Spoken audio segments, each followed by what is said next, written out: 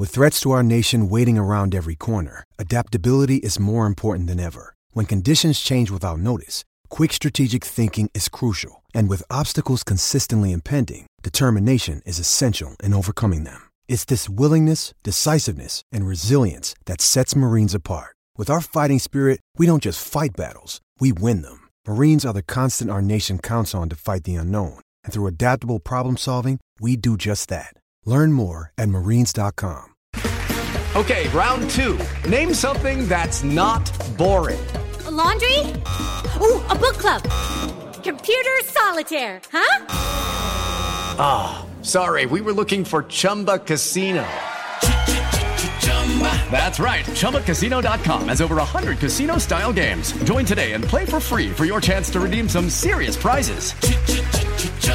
ChumbaCasino.com. No purchase necessary. Void where prohibited by law. 18 plus terms and conditions apply. See website for details.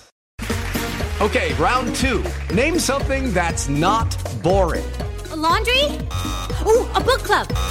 Computer solitaire, huh? Ah, sorry, we were looking for Chumba Casino. That's right, ChumbaCasino.com has over 100 casino-style games. Join today and play for free for your chance to redeem some serious prizes. ChumbaCasino.com. No purchase necessary. Void where prohibited by law. 18 plus terms and conditions apply. See website for details. In America, it's estimated that 4% of people in prison are actually innocent. When I saw them for the very first time, like I knew who my jury gonna be doing trial. To be honest, I knew I lost then. In 2002, the state of Georgia found Kerry guilty for his alleged involvement in a vicious rape. Only a small percentage of those people had their convictions overturned. You know, as one great justice said many years ago, we don't find our witnesses from church pews. What series of events led to Kerry's wrongful conviction? Could this happen to anyone? What finally convinced the courts to overturn his conviction? From Zapier, in partnership with the Georgia Innocence Project, this is The 4%. Listen anywhere you get your podcasts or visit zapier.com/resources/podcasts to learn more.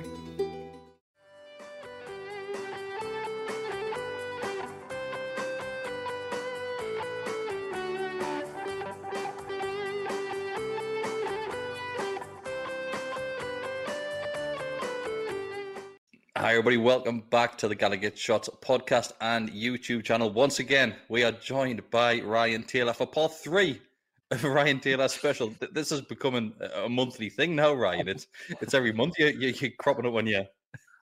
I think it's getting worse than them Too Fast, Too Furious movies, isn't it? We're going to have more than them. The Rock's going to pop up in a bit. Yeah.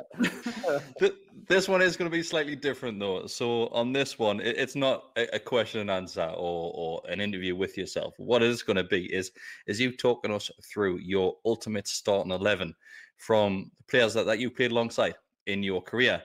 We've been having a conversation beforehand in relation to this one. You've already got your formation all lined up. You changed it at the last minute, something which Steve Bruce can't do. But you've managed to change yours, mate, at the last hurdle. So you've gone for a 4-2-3-1, if that's correct. I have, yeah. I think I originally told you I was a 4-4-2 man, but when I looked at my players, I have to go 4-2-3. So I think you might have changed it 3 times. Twice, sorry. I think you went with 4-4-2, then you changed it to 4-3-3, and now 4-2-3-1. Is that because you couldn't shoehorn players in certain positions? Yeah, I'm a one-dimensional manager. No, listen, it just with the players, I had to get rid of, get in. It just sort of seems like it works.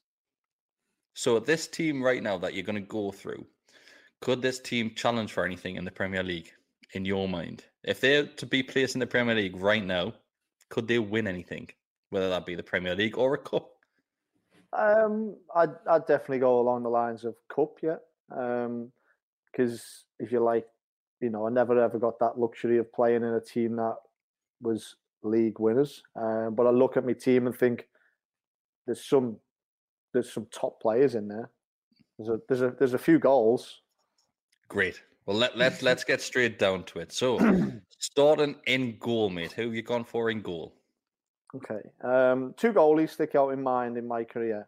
And one who I'm very good friends with is Chris Kirkland. Very good goalkeeper, just injured a lot. But he's going to hate me. But I had to get rid of him because this lad proved his worth, especially in the years I played with him, and for such a young goalie, and then obviously he went on and obviously plays for his country and has done really well. Is Tim Krul.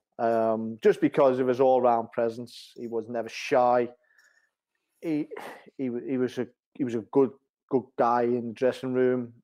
Could upset a few, and he was a winner. He hated losing, hated conceding goals. And I just went with Tim because I played more games with Tim than I did with Big Kirky. Tim Krul's career at Newcastle United, I think, when he first broke onto the scene, I think it was, you'll know it exactly, but it was a European game where he got his debut for Newcastle. Was it under Glenn Roeder? It was, wasn't it? Well, we talked about Glenn, God rest him, on a previous episode of Extra Time, and that's one of the instilling moments of Glenn Roeder's managerial career. That picture of him having an arm round, I think it was Palermo, having an arm round Tim Krul at the end of the game. He didn't just make his debut, but he made some fantastic saves that game, and from then, obviously, Gibbons left, Harper's became number one, but Harper got his injuries, and Krul just kept. I mean, even that first game of the championship season, Ryan, we talked about so much in the first episode. Steve Harper got injured. Krul comes on, makes some great saves. We end up drawing the game 1-1, and I always think that that's a very important point in that season to build on that. We go to West Brom, who we're going to be fighting for the title or promotion with, which we end up doing, and we end up drawing 1-1, and we kick on from there. And Tim Krul, seemed to be that trusty number two, and then he ends up being number one from probably halfway through the next season and onwards. Yeah, he was a good keeper, and fair play to him because he had big Fraser Forster challenging him, and in my eyes, Fraser for me was just a bigger presence. He was massive, and I always thought if I looked at them, Tim's very slight, not a very big guy. Fraser, big commanding guy. I'm thinking he's going to be your goalie, but then it was Tim.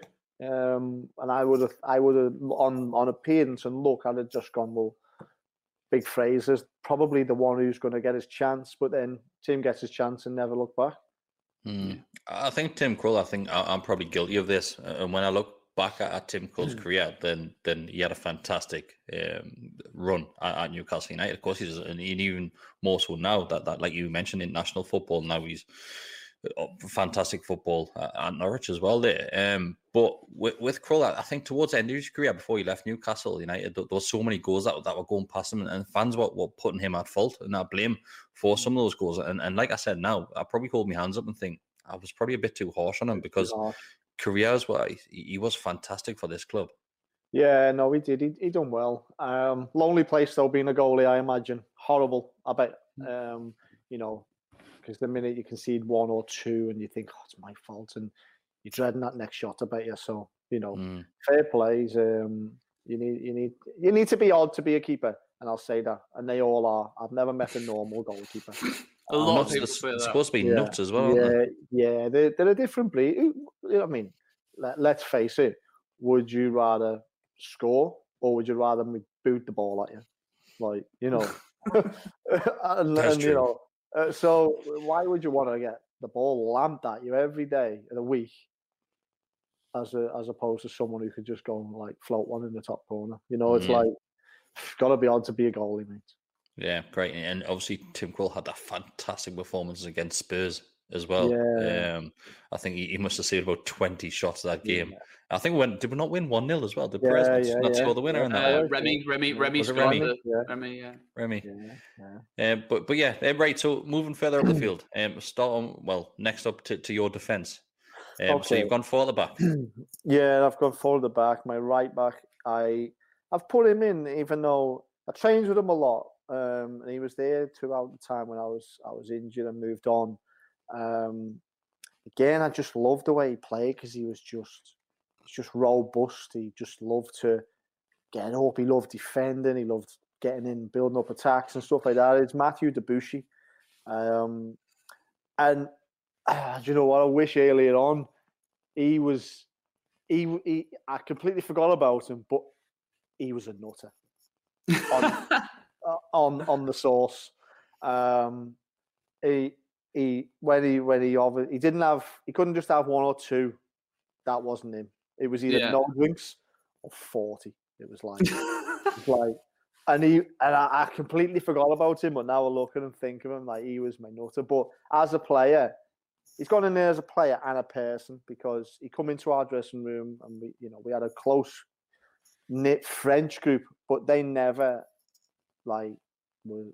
sort of kept themselves away from the English or the Argentinians, and they always got involved. But and as a guy, he was top guy and a good player who I enjoyed training with and playing with when I got the chance. Another player who got a big move as well. Yeah, and obviously played for his country, so got recognised and gets his move, but yeah, good all round solid right back. Yeah, you mentioned previously as well that you said Johan Cabaye used to keep himself away from the likes of after training events, as you can put it. But obviously, he was best friends with Debuchy. One of the reasons Debuchy came to the club. It's just a strange, obviously,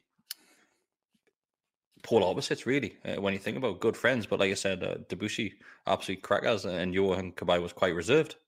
Yeah, I know. And again, it's like the old saying, isn't it? Opposites attract, and they were complete opposite, but best mates off the pitch. Which you would never have put them two together on a daily basis. But yeah, just they obviously clicked. Yeah, I think, how long did he spend at the club? Was it 2 years he spent at Newcastle? Wasn't it a large amount of time that he was at the club? And he was one of those players. Was it Janmaat that came in to replace Debuchy? Yeah. Yeah, so Daryl Janmaat that came in. Right, so moving across into your centre-back positions. Well, I had to put him in because he was Mr. Newcastle. I had to put Tails in because I'd spent a lot of time in my youth when the England setups playing with Tails. And then obviously in my Newcastle days, I played a lot with Tails. And he was just, for as much of the camaraderie, he obviously, and the playing up and all the acting and everything else. And, he was solid. Tails was just like, he wasn't amazing on the ball. But what he was, if you said, I knew centre forwards hated going up for a header with him because his elbows were sharp, like posh. And he'd be like, what? But so as a centre half, I mean, I could have chose some proper footballing centre halves who I've played with, but I've tried to keep this a lot Newcastle. But Tails was, for me, I just put him in there because I played a lot with him, and when I played with him, I enjoyed that like little relationship we had, especially when I played right back and he was right centre half. Because when I played left back, I'd never see him because it would be Colo normally on the left. But yeah, for Tails, he goes in just purely because he was a centre forward's nightmare. Especially, he had some good tussles with the likes of Drogba and your big strikers. He was never shy to throw his head in where it hurt. So yeah, Tails goes in just on merit. Yeah, it's a show, to be honest with you. Like I said, Mr. Newcastle, and if you're going to want one player to represent the club in regards to understanding as a fan's point of view, then you could probably argue Tim Krul. Obviously, of course, he is Dutch, but he spent a lot of his time at this club from a youth growing up, and he understood the club as well. We mentioned on the previous podcast about how upset he was losing a derby. But like you've said there, Taylor, I don't think you can look any further than Stephen Taylor. Yeah, again, you look at it and think, Mr. Newcastle loved the club. Probably, if he could, would have been a one-man club if given the contracts and everything else. But it's a tough position to nail down for one. If there's only, you look at Carragher, there's not many Jamie Carragher's about, is there? So yeah, Tails goes in there because he loves the club and he wanted nothing but success. But like I said earlier, he on the ball, he was a little bit suspect now and again. Loved like a big diag, stuff like that, but sometimes it looked like a bit of a hot potato at his feet and stuff like that. And he used to get a little bit of stick from, especially Joey. Joey's shout to him just in like if we were doing any possession and he'd give the ball away was, "It's not a bomb." I just feel like, oh no. But as a package, Tails goes in there because he's Mr. Newcastle. Also great for set pieces in more than one way. Yeah, of course, yeah. Well, wasn't your first assist against West Brom for a Stephen Taylor goal? It was, yeah. Corner whipped in, 3-2 win, West Brom away. See you later. Taylor, yeah. Matty, how do you know that? Like, I'm sure plenty of people how do you know that? That's why I've got a girlfriend. She just loves my Newcastle knowledge. So, who have you got alongside Stephen Taylor? Best ball playing centre half for me I ever played with is Colo. I mean, if only you could see him on a daily basis, he would 9 times out of 10 be one, like, if not the best player in training every day. His attitude, his commitment to everything. Colo goes in there. He was, for me, he was the best centre half I ever played with, and alongside. Ryan, what was your captain? Yeah, I would say yeah. I've had a few good captains in my past. Yeah, arguably, probably my favourite captain. Yeah. What was your opinion of him when you first went to the club? Because obviously that was the relegation season, and when we had Colaccini, his stock was pretty low. Like, a lot of people weren't big fans of him, and then we go down, and he became this stalwart behemoth at the back, like you said, playing the ball as well. And then he took that into the next 2 seasons. For me, the next 2 seasons in the Premier League, I've not seen a centre half quite like him for Newcastle. He's always in my favourite 11. That Colaccini. So did you feel like? Did you see that sort of lack of confidence when you first met him, and then it grew when we got relegated then promoted? 100%, yeah. Because when even playing against him when I was at Wigan, we would target him a bit because you could see he hadn't adapted to the English way of playing. And he's come over, he's got long curly hair, and you're just like, what, test this fella. He's not comfortable. But then it's only when you actually play with with these players and like you say, he's settled in, he's found his feet, he's comfortable, fans like him, grows in confidence, and then he turns into a completely different player. And that's what he was. I played with that player who I watched him change as a player, as a person, gets the armband, and yeah, by far the best centre half I'd ever played with. Yeah, also a player who managed to break his spine carrying a ball. He tried an overhead kick on the byline towards our own. In fact, it was close at the corner flag. He didn't even have to do it, but he makes this acrobatic overhead kick and breaks his back doing it. I remember him breaking Peter Crouch's teeth as well. He did. Yeah. So people that haven't listened to it, there is an episode on the Peter Crouch podcast where he says that Colaccini knocks his teeth out, and the physio comes and the doctor comes on the field, and Peter Crouch is lying there just saying, just find me teeth and put them back in, as if you could just slot your teeth back in. No, I remember that game actually. Yeah, so he said he was picking his teeth up off the ground. It's not the first time, because Colaccini also kicked Demba Ba in the face, and I think that was on Demba's return to St. James's Park as well. He was naughty, like he used to go after Suarez a bit, whether that was the South American. He got sent off once, I think. But he had a little switch in him where you'd be like, no, like you could see it coming 10 seconds before, and you're like, no, like he had a flip of a switch. I'm telling you now. Obviously, do you feel as if you need that though, Ryan? Do you feel as if in that squad you need that one player who is a bit edgy, thinking at any point he could burst here? You would like to say yes, but you like it in a controlled manner. You don't the last thing you want to do is go down to 10 men. and with people like him, it's either he'll win the ball or it's not the ball. And he doesn't even care if it's the ball or not. Like, he's going purposely to give someone one. And yeah, I don't mind a bit of that, but be a little bit careful. Yeah, I think it might be in a pre-season game, or it might be in a European qualifier, one of them. And there was this I think we're playing a Portuguese team. I might be wrong, Matt. You'll remember. Yeah. Pre-season. Was it Portuguese team? Was it? Yeah, I think so. And Colo, this kid, he must be about 5 foot tall. I swear to God. And Colo's just got him by his neck, just strangling this kid.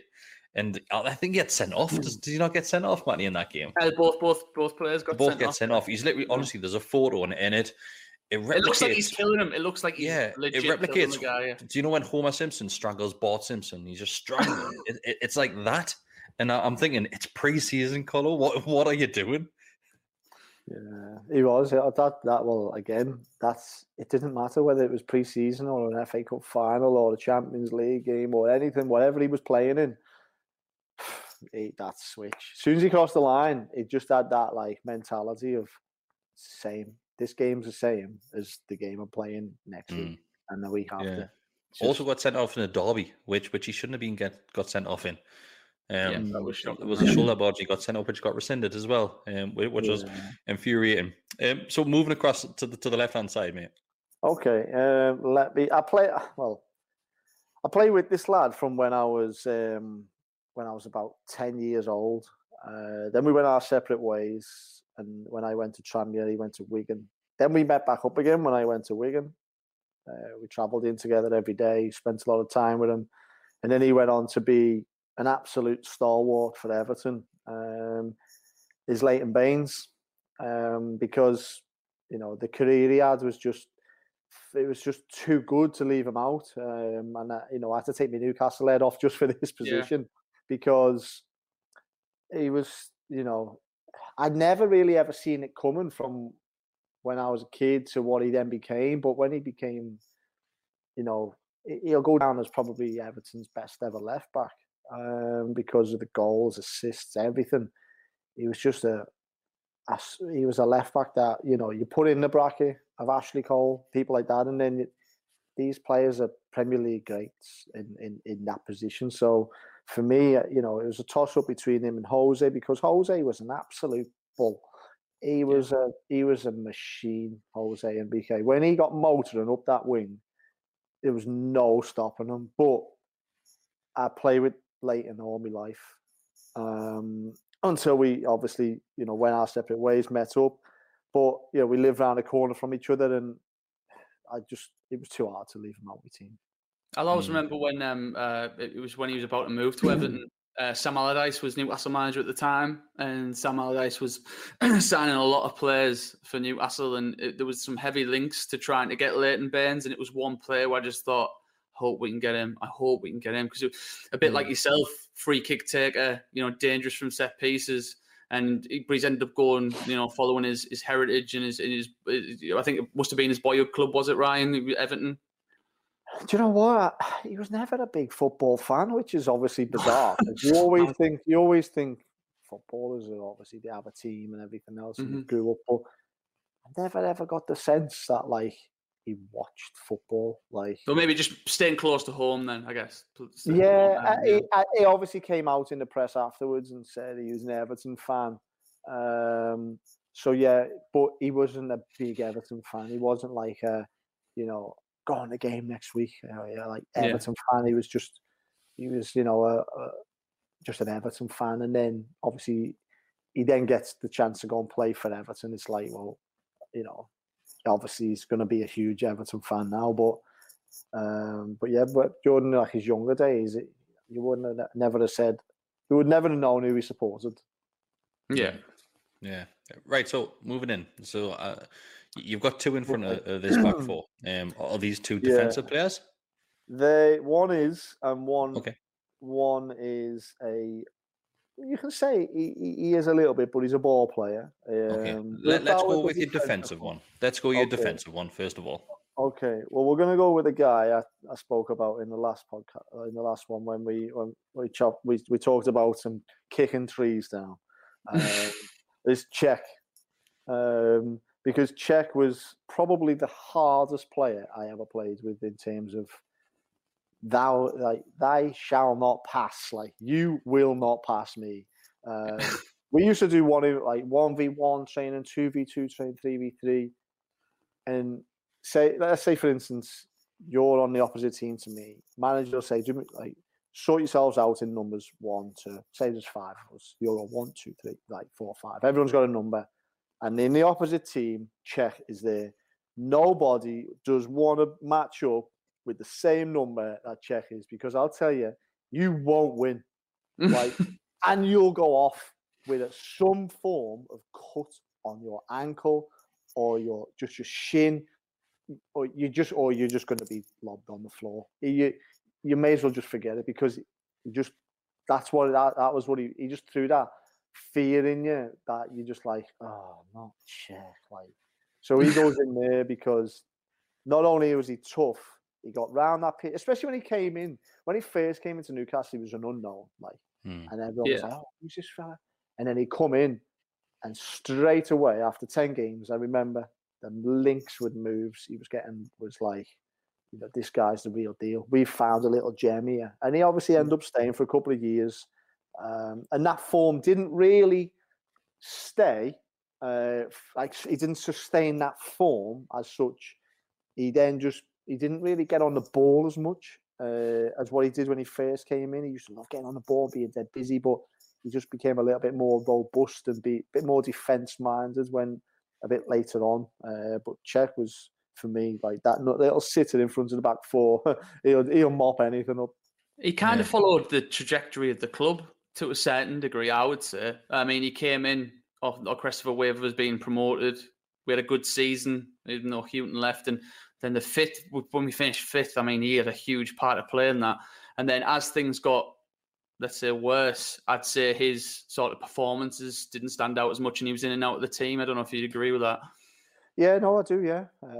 But like I said, then when he come in and everyone was, wow, who's this guy then?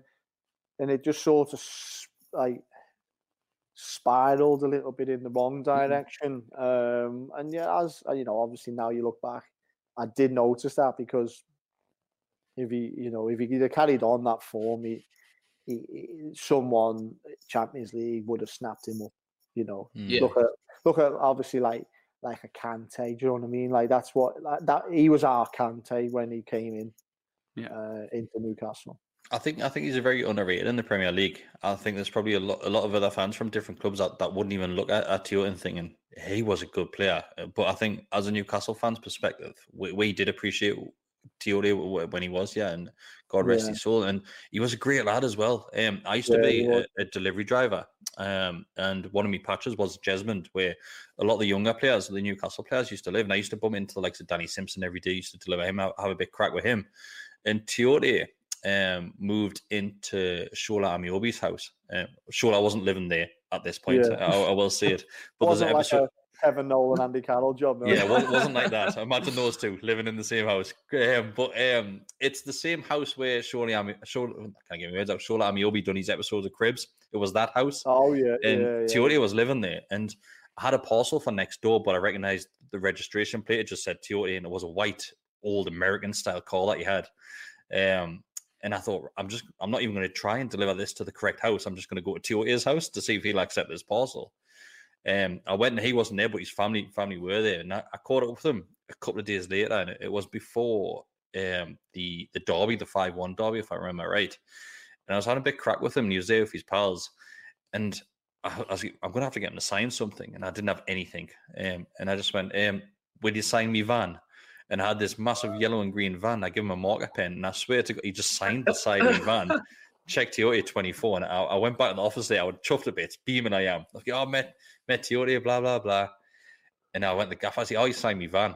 And you should have saw the gaffer's face. Massive Sunderland fan. You're taking the piss. I'm like, no, it's out there. He signed the van.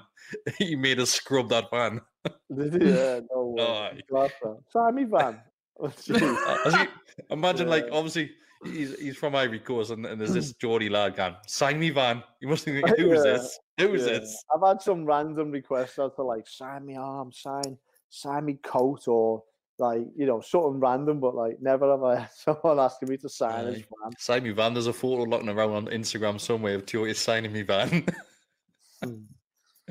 So who you got alongside him? Well, he played alongside him a lot, which was Johan. You can't leave Johan out. He was proper footballer.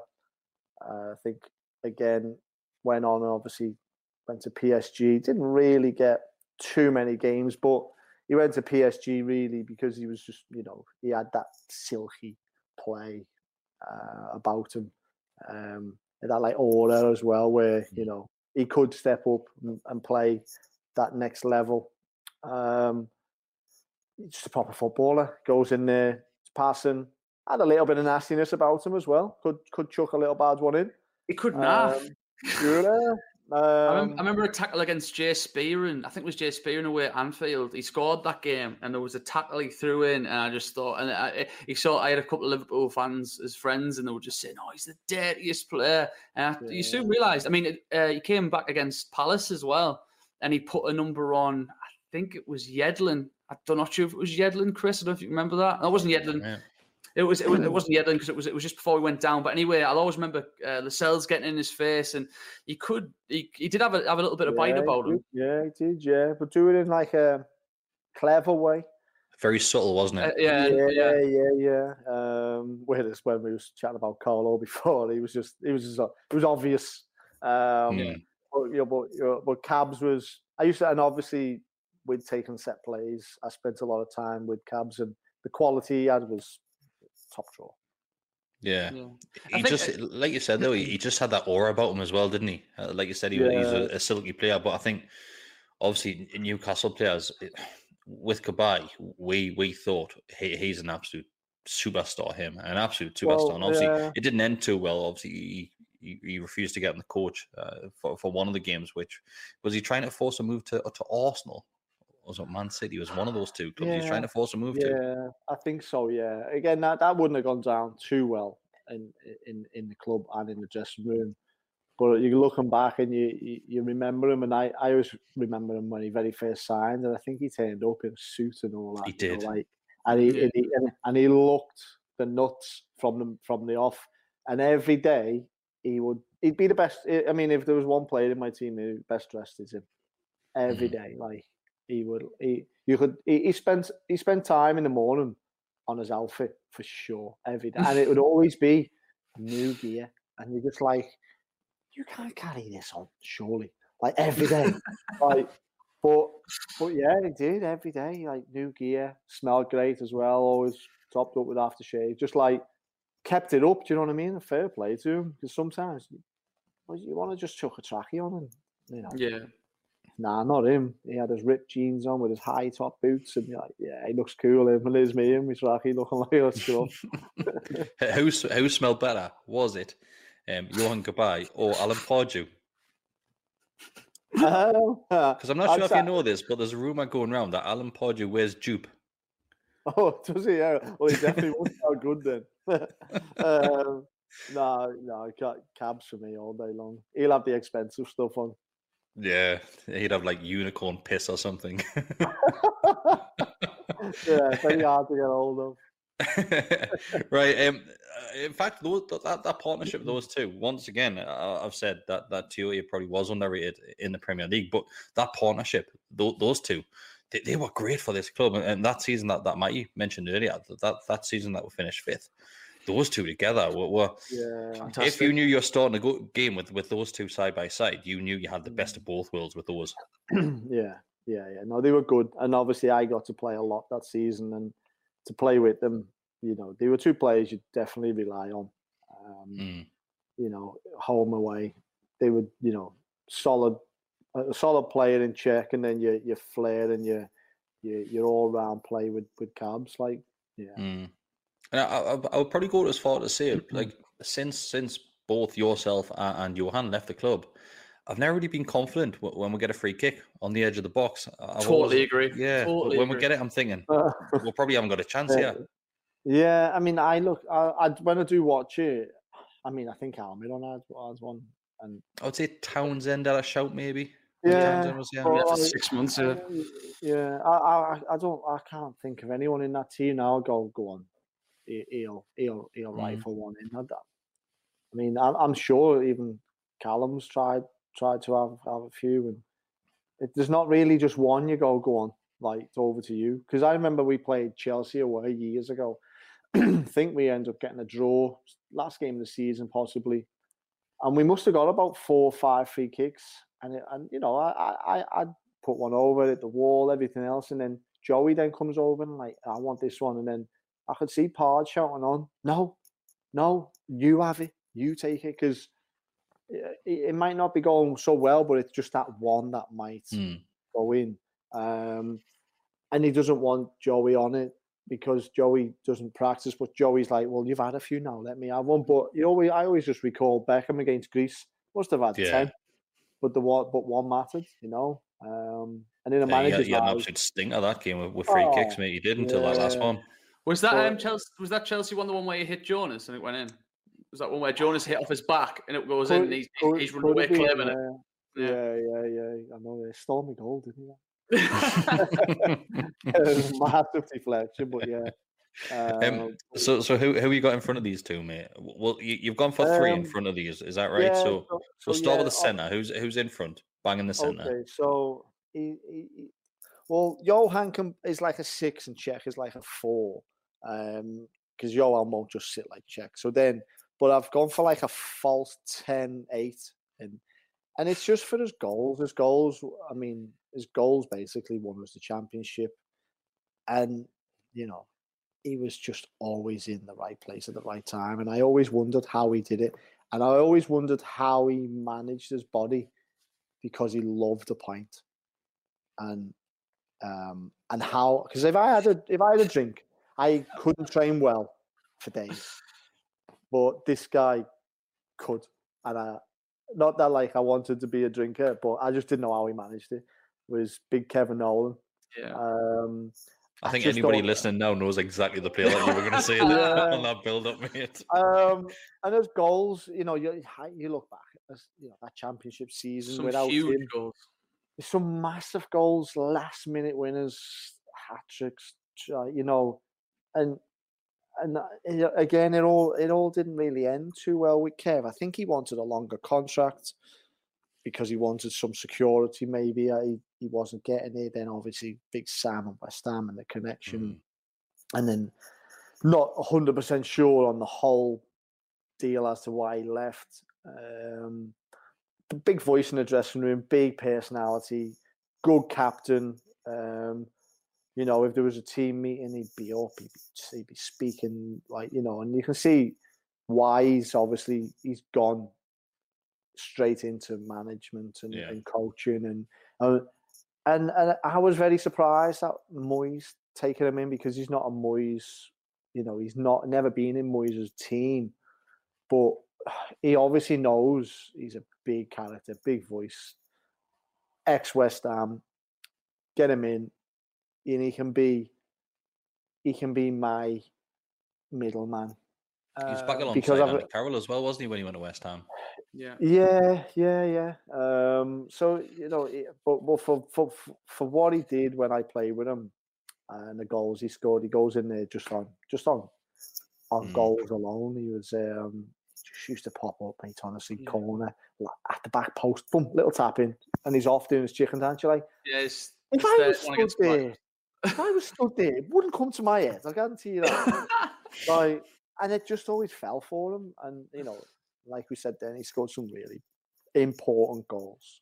Especially in that championship season. I'll always remember a goal away at Preston. I'll always remember a last-minute winner against Doncaster.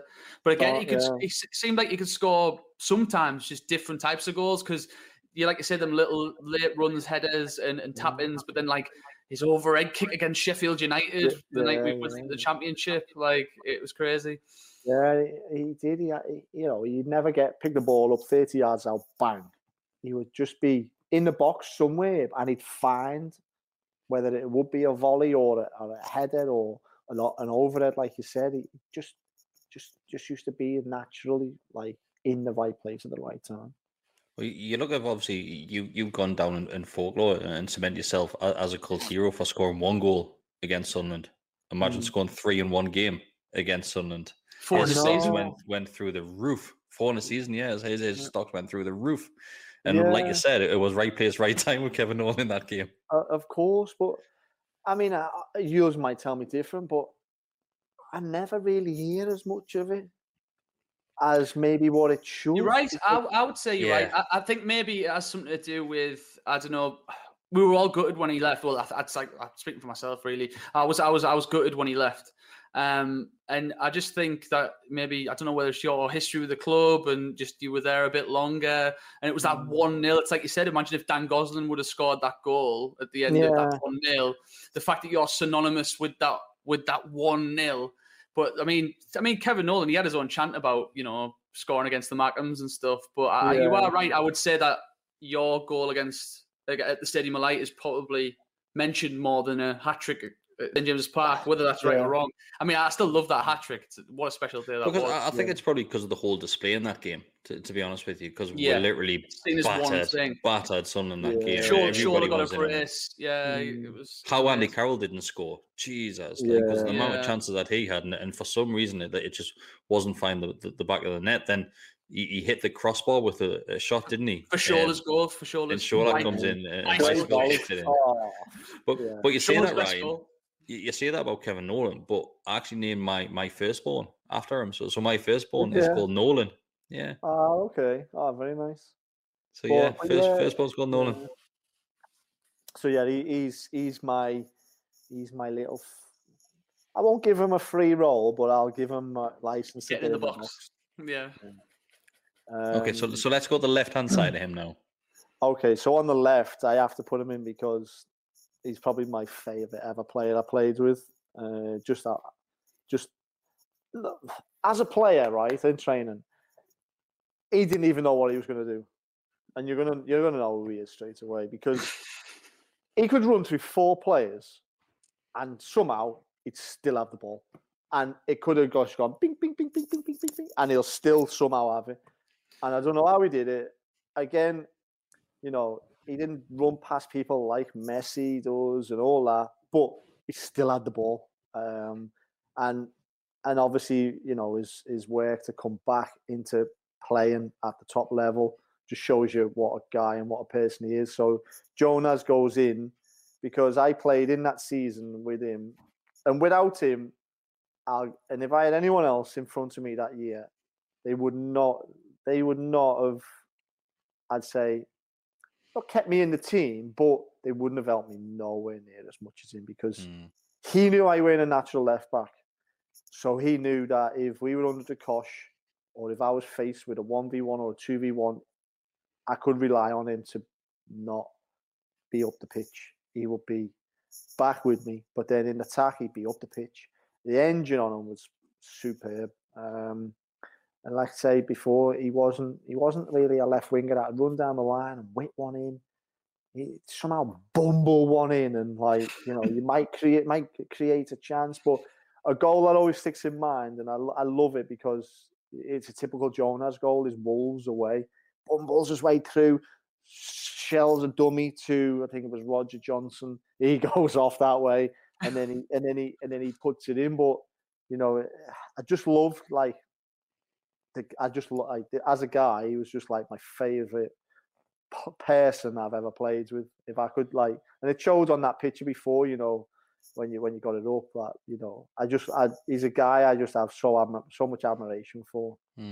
I think with Jonas, or Mike, before you jump in, I think with Jonas, like you mentioned there, Ryan, he complements the player that's playing behind him massively. And like you said, if it had been any other player in front of you, then they wouldn't have give you that much protection, I want to say, because Jonas was an absolute grafter. He was a massive grafter. Yeah.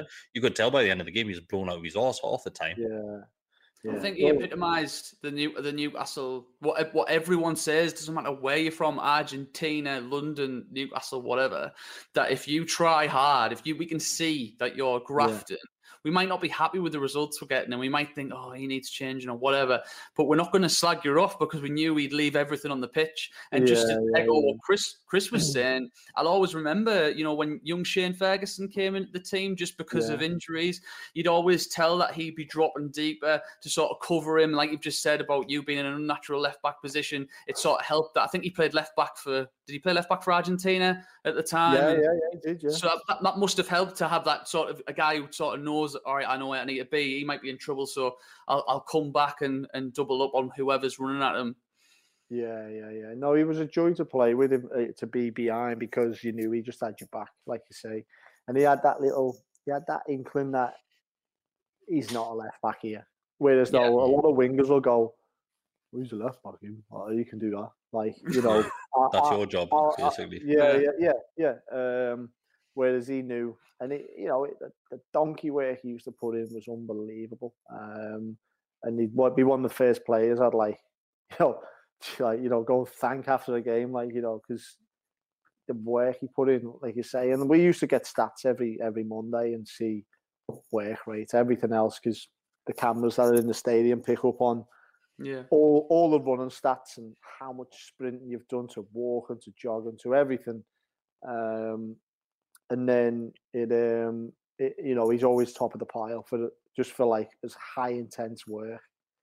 I'd imagine a great presence to just be in the dressing room as well. Yeah, he was. Yeah, and that's why I just had a really good relationship with him, because he was just dead easy to bounce off. And if you weren't having a good day, you didn't have to sit by him for 5 minutes, and you'd just be like smiling again. He's that type of fella.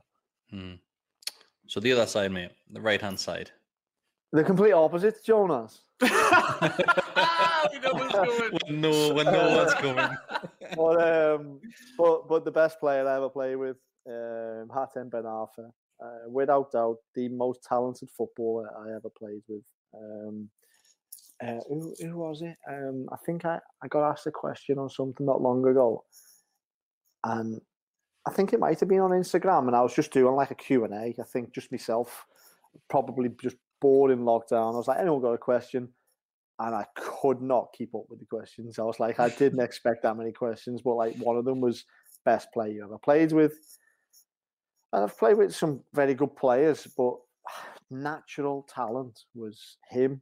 But then on the flip side of that, like I'm saying, I get a message off Robbie Keane, cheers, mate, and all that. And I'm like, no, like, you obviously, put different positions and all this, like trying to cover my own back. But I mean, the seasons when he was on it, I mean, you look at them Bolton Blackburn goal, rare occasions then, but come from special people, and that was him.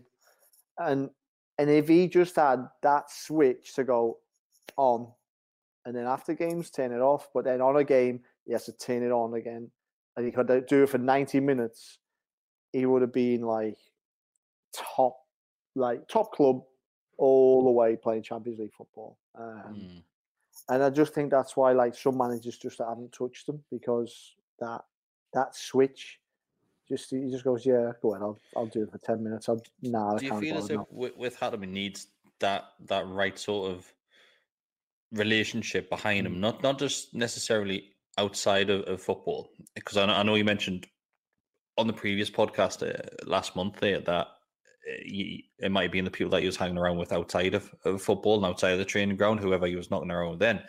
But he's gone, and obviously he's had a fallout with the majority of managers that he's worked under. One of them being the current manager, when he went to Hull, said that he's the most laziest player that he's ever seen. And you can probably understand why. If he's not pulling his weight in training, then fair enough. But is Hatem that sort of player? If he's not performing in training, he's still part of the team come match day, because he does have that ability in him.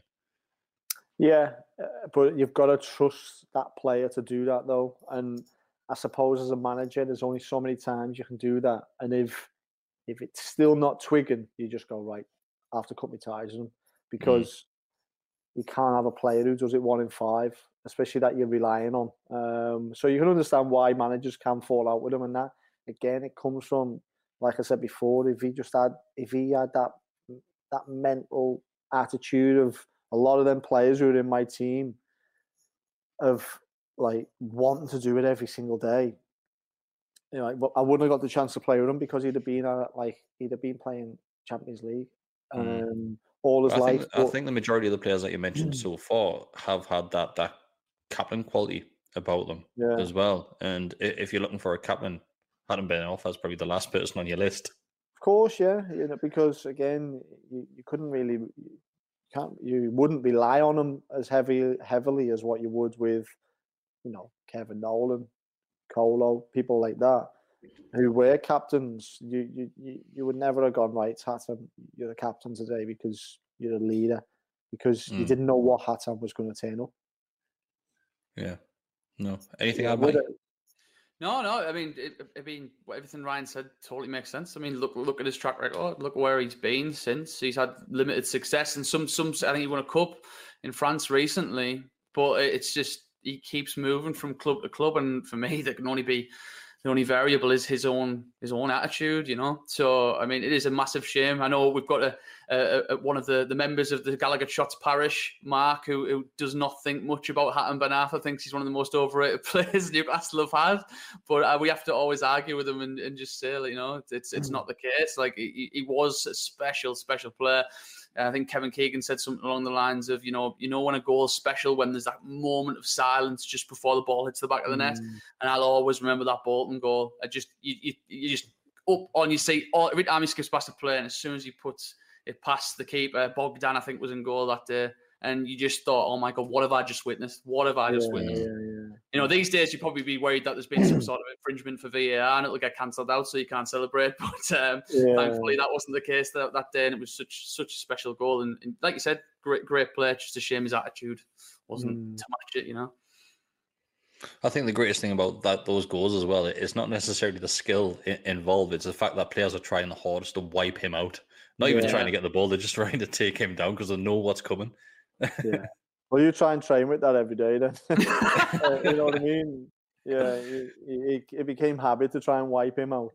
But yeah, no, very, very, you know, I think when we said earlier, like wasted talent, by far it was him. So finally, your last player on the team sheet, probably, is this the hardest one that you had to choose from, or was this pretty easy for you? Well, I mean, I look at it, and I have two, and one is a legend in the football striking world, and one I've got them both written down, but I've been swayed to the one that really should go in. If it's people I've played with, then he really should go in, because he was. I mean, even though I only got to play with him for a couple of months and a handful of games, wow, he was good. And that was the guy I spoke about before, who knows he's a good player, when he's texting you saying, "Why aren't I like your best player?" But the other player I had was Demba Ba, and he's down there because he was a very, very good player, all-round striker. And that's why, you know, he goes and plays. Wasn't just a 6-yard box striker. Could take a free kick, by the way. I think he scored one at home against, was it West Brom? West Brom, yeah. Yeah. Could just, you know, his all-round play was very, very good. And then it was just didn't really click when Papi's come in, because the old voodoo doll and all that. You know, he got shifted out, didn't he? He got shifted out to the left-hand side when Papi's came in. Yeah. And, you know, and Papi's always said that Demba, or the other way around, because obviously they were into all that kind of gear, then one of them said that because when the other one wasn't scoring and he was scoring, he's put a spell on me and all that, you know, and it's like, what? Like, that was what they believed in. But is that what was going on behind the scenes? Or blaming each other for each other's downfalls? Yeah, like I promise you, when the rumor was that if like one scored, and maybe when Papi's come in and he was scoring from everywhere, and then Demba went and scored, and I think, you know, the rumours were flying around the dressing room that, like, he's saying that he's done a voodoo doll on him and all that, like, and he's basically to take his goals off him and all that, like, you know, which was obviously really bizarre.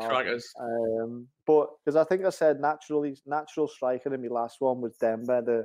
Just a freaky striker was Papis, but Demba was a really, really good striker, all-round striker. But I just think I can't leave Robbie Keane out my team. I mean, how can you leave Robbie Keane out your team? He's played everywhere he's gone and scored hundreds of goals. And I said before, you know, with him and Kevin, there's goals. Hatem can chip in, and it's just like I can't leave Robbie Keane out my team. For that little amount of time, I trained every day and played with him. But, didn't matter that we were in India. I got to see stuff that I'd never seen from any other striker. Even at his age of about 35, 36, I got to see stuff that I'd never seen before. The movement, his brain was just different level. Yeah, I think the thing that frustrates Newcastle fans and it's not just Demba Ba. It's probably been a number of players where they've left the club to go on to what they believe is going to be bigger and better things and ended up sitting on the bench for clubs, and that infuriates me. Demba went to Chelsea, and you can say the same with Loic Remy. He went to Chelsea, and Loic Remy was very, very underrated. He had a glimpse of Thierry Henry about him. He was fantastic. No matter where you put him across that front three, if it was left side, right side, in the middle. And Demba, once again, he went to Chelsea. Of course, he would have picked up a bigger wage packet, and yes, he did go on and get a few medals, but how much impact did he have? Let's be honest. He could have gone down as a hero at this football club. Yeah. Well, you look, and you know, if you ask, a lot of Chelsea fans will be like, Demba Ba, oh yeah, I remember he played for Chelsea. Whereas, like you say, if he'd have stayed at Newcastle a little bit longer, you know, and then, you know, he could have been there for years and like you say, gone on to be a hero. But obviously, sometimes when you get foreign players, money can talk, and that whole, you know, they'll see London as a big attraction. They won't see the fact that Newcastle is way more passionate. They won't see that than Chelsea. They'll just see, oh, London. Oh, yeah, go on, I'll go to London. Like, you know, because it's like the football world, the passion is so different with Newcastle fans and Chelsea fans. And, you know, that's clear to see. But players coming in, foreign players, will just be like, oh, yeah, I can go and live in London. Like that's what they'll be thinking, you know. And I bet you Demba was no different. Yeah, okay, Chelsea were probably fighting for Champions League, Leagues, Cups, a little bit more than what Newcastle were. But like you said, if he could have stayed on, you know, who knows what he could have created for himself as a person, as a player at Newcastle. For me, I mean, I don't think it's a bold claim, but I think Demba Ba is the best striker we've had since Shearer. In terms of his overall play, I just thought he was an absolutely complete striker. That season we finished fifth, hat-tricks against Blackburn, the hat-tricks against Stoke. He was just quality. And it's funny how you've mentioned Keane there, because it sort of wraps it up in a little bow. You know, Papa Cissé's debut against Aston Villa, I think, was the only game that Demba Ba and Papa Cissé scored in the same game. Ba scores the first goal. We had an equaliser against us for Villa, and Cissé scores a brilliant winner. But who scored the equaliser for Villa? Mr. Robbie Keane. That sort of encapsulates your thinking there, mate. Yeah. Well, I nearly broke my leg in that game. I had to go off injured. Oh, really? That was in the build-up to Demba's goal. If you remember, the ball comes across. I've gone to have a shot, and Stephen Warner has absolutely cemented me. And it fell to Demba. He scored. I'm lying in a heap. He's off celebrating, and I'm off in an ambulance to hospital. Thought I broke my leg, yeah. But it's like hematoma came on my leg, which was obviously like deep swelling. And then, you know, my leg just went boop. Not like you see in cartoons. Like just swollen. My leg just went like that, yeah. So the ambulance came. And yeah, no one ever thanks me for the assist. Well, thank you, Ryan. Thank you so much. Cheers, mate. Finally, now that we've got you starting 11 there, fine, we'll end it on this one. Manager, who are you choosing? And I'm chucking a curveball at you here, mate. Because I didn't mention this in the build up this, but if you're picking one manager who's managed you in your career, who are you putting on the sideline? Do you know what? I've had some really good managers who I've enjoyed working under. Even when I go back to my Tranmere days, I worked under Brian Little. Do you remember him? Yeah. He what a guy! Like, he came in. I'm a young kid. He's an oldish guy.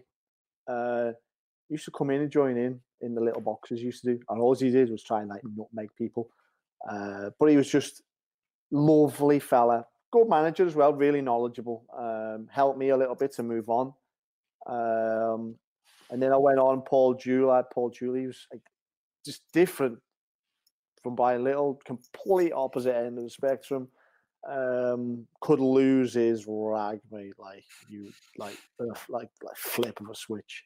So I enjoyed working under him. But then it was only when and then I came to Newcastle, and my one manager that sticks out because of what he done for me, and not only when I played, but when I was injured.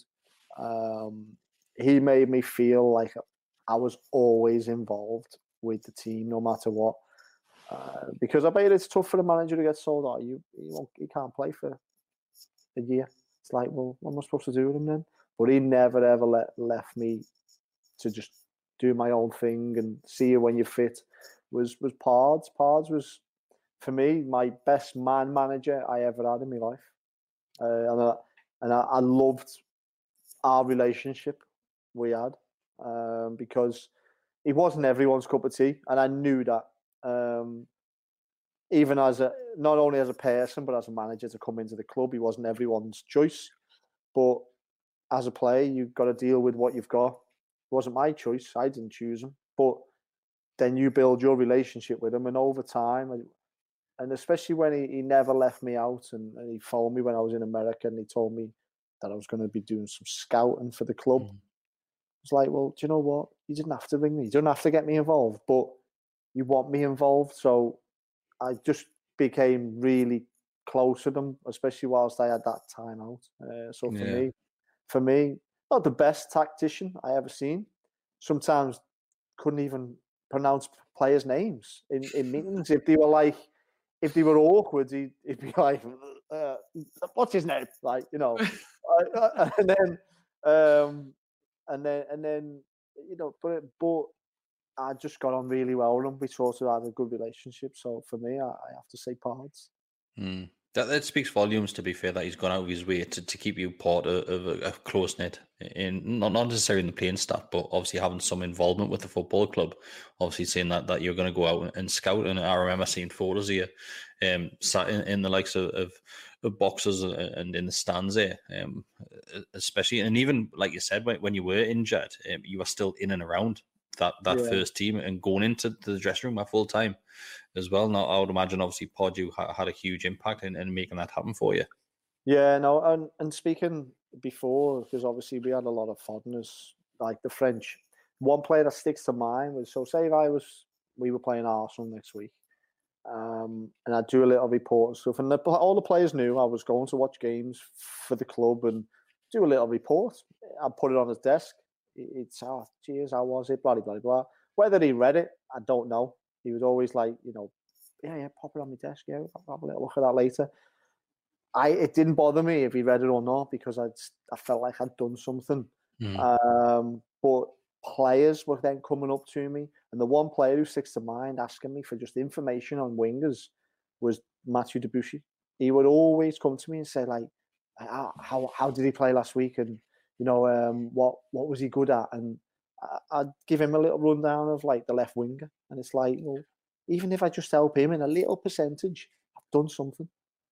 Yeah, no, that's fantastic. I would imagine that there's not many people know how much of an impact Pardew had in your career, especially in that time and difficult time when you were injured, because it did happen a couple of times at Newcastle, and to be involved, then that would have just made you feel 10 foot tall at that point. Yeah, no, it did. Yeah, and any trips away, And I wish he didn't take me to Benfica because it cost me a few €100 in a new telly. But I was never going to be available for that game. But he took me because I was a part of his squad. There was people he left at home, but I'm injured, and he's making sure I'm with the team going to these games. So I look back and think, like, if I do ever, I do want to become a manager, I'll take things, especially from him, how he treated me. And I know some other players might think different, and he didn't treat me like that, but I'll then take the things what he gave to me and try and pass them on in my experiences when they do come along. Yeah, makes sense. Maddie, have you got anything to add before we wrap this one up, mate? No, not really. I mean, it's you look over like Newcastle's managers, and I know Pardew's tenure didn't end too well. I know you must have been there for a lot of times where the fans were pretty much against him because of the forms we were in. But with you thinking so much of Alan Pardew, was that tough for you? See the fans having that looking of horns. Yeah, but again, it's a results-based business, and when it's not got off to the right start in any way, I was like, as a player, when you're up there, Ashley's puppet and this, that, and the other, and he's only come in because he owes Ashley money and this, that. We as players, I read a lot. You know what I mean? You wanted to keep in the loop.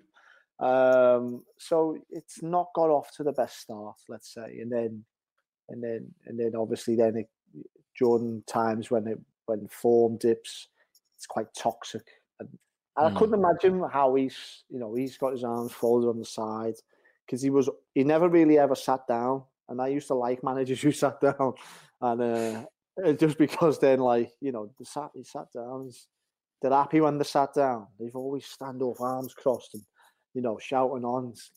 He probably was, I bet you at times he just wishes there was a hole in the floor and he'd just jumped in. Yeah. Right. So let's call it a night on this one. As always, Ryan, thanks very much for joining us tonight. I've really enjoyed this one, to be honest with you. Going through the likes of the players that you played alongside there, even though you have done them about disservice and not put them in the starting 11, mate. I just went on Wikipedia, and the stats of goals they outweigh each other.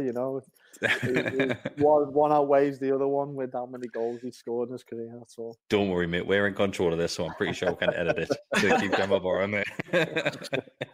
But yeah, thanks as always, mate. It's been an absolute pleasure, and I'm sure we will get you on another time in the future, because even if it's obviously, I think we've covered most of your time at Newcastle United, but it's just great to hear your insight in regards to looking at it from a professional's point of view, in regards to what happens on and off the field, and especially with you having that connection to a lot of the players who are still playing at this moment in time, and obviously coaches as well. And it's great to hear your opinions on that.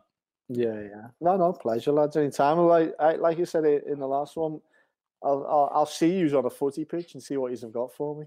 Yeah, mate. So definitely, when we're allowed to do so, we will definitely arrange something where we can all get together and let's see who's best at free kicks. Who's in goal first? Well, mate, I'm bringing Johan goodbye with me. Thanks very much, mate. Thanks everybody who is either watching or listening. It does mean a lot if you do go and subscribe to the YouTube channel or podcast wherever you are watching or listening to this. Thanks very much for your continuous support. Cheers, boys. We'll see you next time. Thanks, everyone. Thanks, mate. Sports Social Podcast Network. Hey guys, it is Ryan. I'm not sure if you know this about me, but I'm a bit of a fun fanatic when I can. I like to work, but I like fun too. It's a thing. And now the truth is out there. I can tell you about my favorite place to have fun. Chumba Casino. They have hundreds of social casino style games to choose from, with new games released each week. You can play for free anytime, anywhere. And each day brings a new chance to collect daily bonuses. So join me in the fun. Sign up now at ChumbaCasino.com. No purchase necessary. VGW Group. Void where prohibited by law. See terms and conditions. 18+.